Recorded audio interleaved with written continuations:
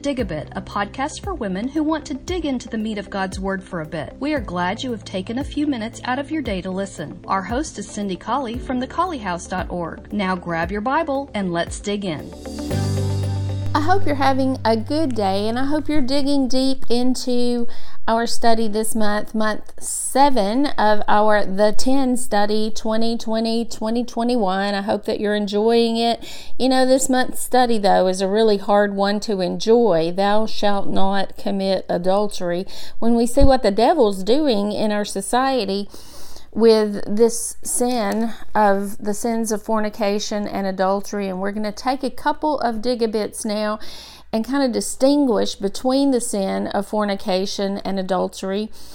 We're going to talk about pornography in the next 2 editions of our dig-a-bits, and then this first one, I want us to just look at Matthew 5:28 and talk about the sin of pornography, and then in the next one, I want us to look at Matthew 19:9 and determine whether or not pornography is a part of the exclusive reason Jesus gives in Matthew 19:9 for divorce and remarriage. We're going to kind of divide these dig-a-bits into those 2 categories. So pornography in Matthew 5:28, what Jesus says beginning in verse 27 is, "You've heard that it was said by those of old time," that is in the old covenant, "Thou shalt not commit adultery." And he's quoting there. He's quoting from our very text in Exodus 20 verse 14, the 7th commandment. And it's also found, of course, in Deuteronomy 5 verse 18. And then he says, "But I say unto you," this is Jesus, "that whosoever looks on a woman to lust after her has committed adultery with her already in his heart." It's a very serious thing for men to intentionally look on a woman to lust after her. And we're going to talk about the seriousness of that sin in our next dig-a-bit as well. I think it's important for us to recognize when pornography is an addiction. Now, I'm going to talk maybe primarily about the addiction that men have to pornography, and I'm going to just posit that because of the way that God made us, the way that He made men visually stimulated on a far bigger level than women. I'm going to mostly be talking about how we can help our husbands to overcome the pornography addiction. But I realize that women can be addicted to pornography. So I'm going to ask you to apply this wherever it's needed, if it is needed in your home. When is looking on a woman to lust after her an addiction? When does pornography become an addiction? Well, I think that's really an easy thing for Christians to answer. If I am viewing pornography, and if I ask myself the question, how difficult is it for me to stop? Well, I'm just going to make a vow to God. As a Christian, I'm going to look at this passage and realize that that's a serious sin, and I'm just going to make a vow to God and say, I'm done with this sin. I will not view pornography anymore in my life as a Christian man or woman. Well, if I make that commitment, and I'm pretty good for a little while, a few days, or maybe even a few weeks, but then I find myself clicking on that pornography again on my computer, or opening up that salacious book about 50 Shades of Grey again, if I find myself entrapped in that sin so that I'm not keeping my oath to God, then I'm going to say that that is an addiction, and it's an addiction for which I need to seek help. I need to seek accountability. I'm married to Glenn Colley, who is a regular mentor, or he is the accountability partner has been for many men who have been addicted to pornography. And I have been the accountability partner for some women. But I want to say, first of all, that the accountability partner is not the most important thing about overcoming pornography. The most important thing is the commitment that one has to doing that, to overcoming. You have to want to.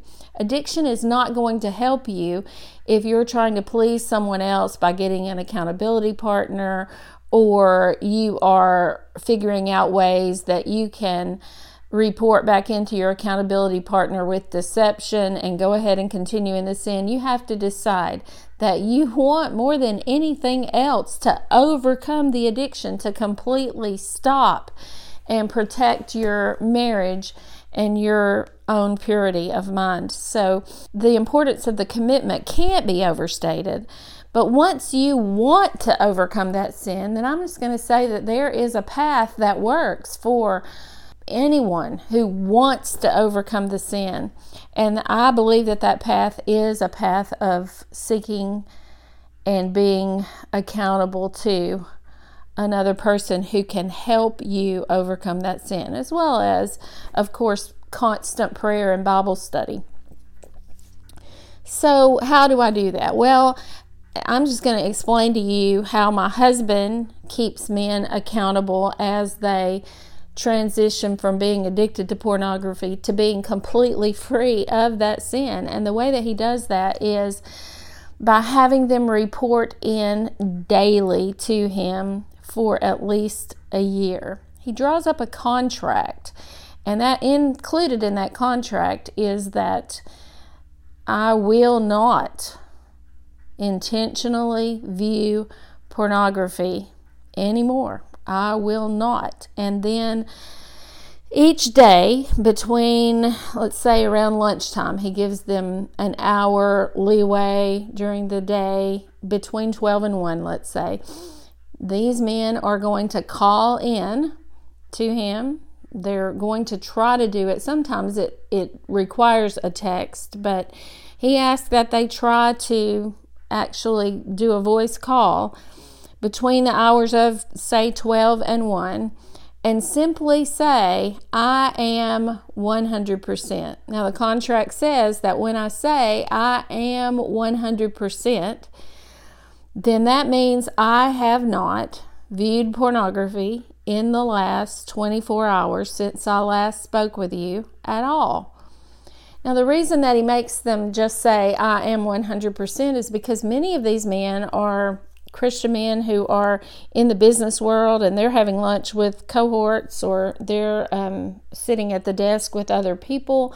And when they say, I'm 100%, then that doesn't make them uncomfortable. That doesn't reveal to anyone around them the problem with which they're struggling. So I am 100% means I have not viewed pornography in the last 24 hours.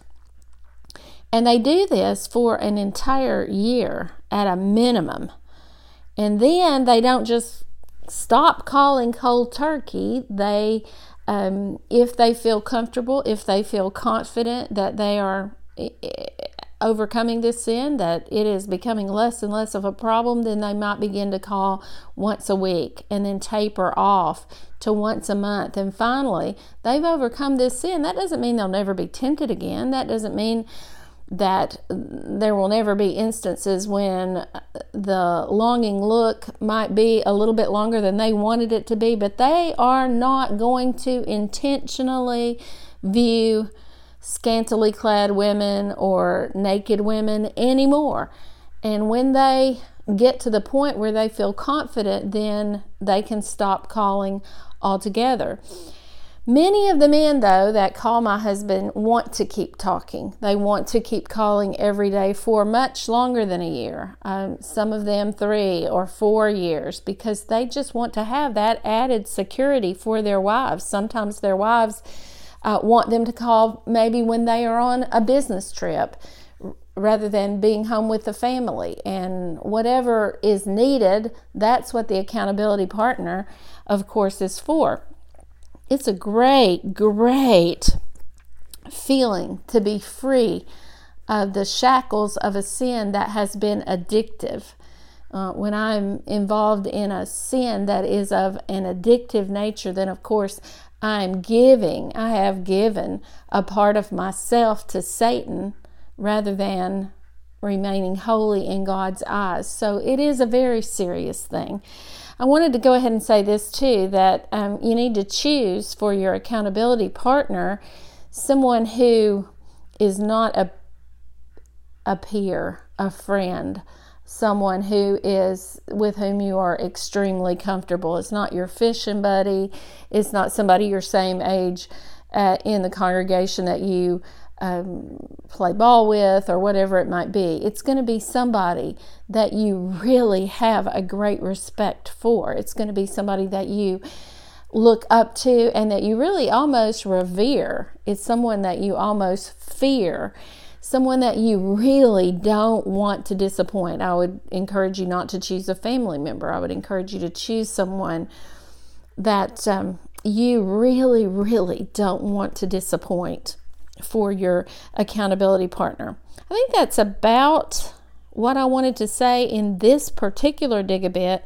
In the next one, we're going to look at, is that longing look that is described as looking on a woman to lust after her by Jesus in Matthew 5:28.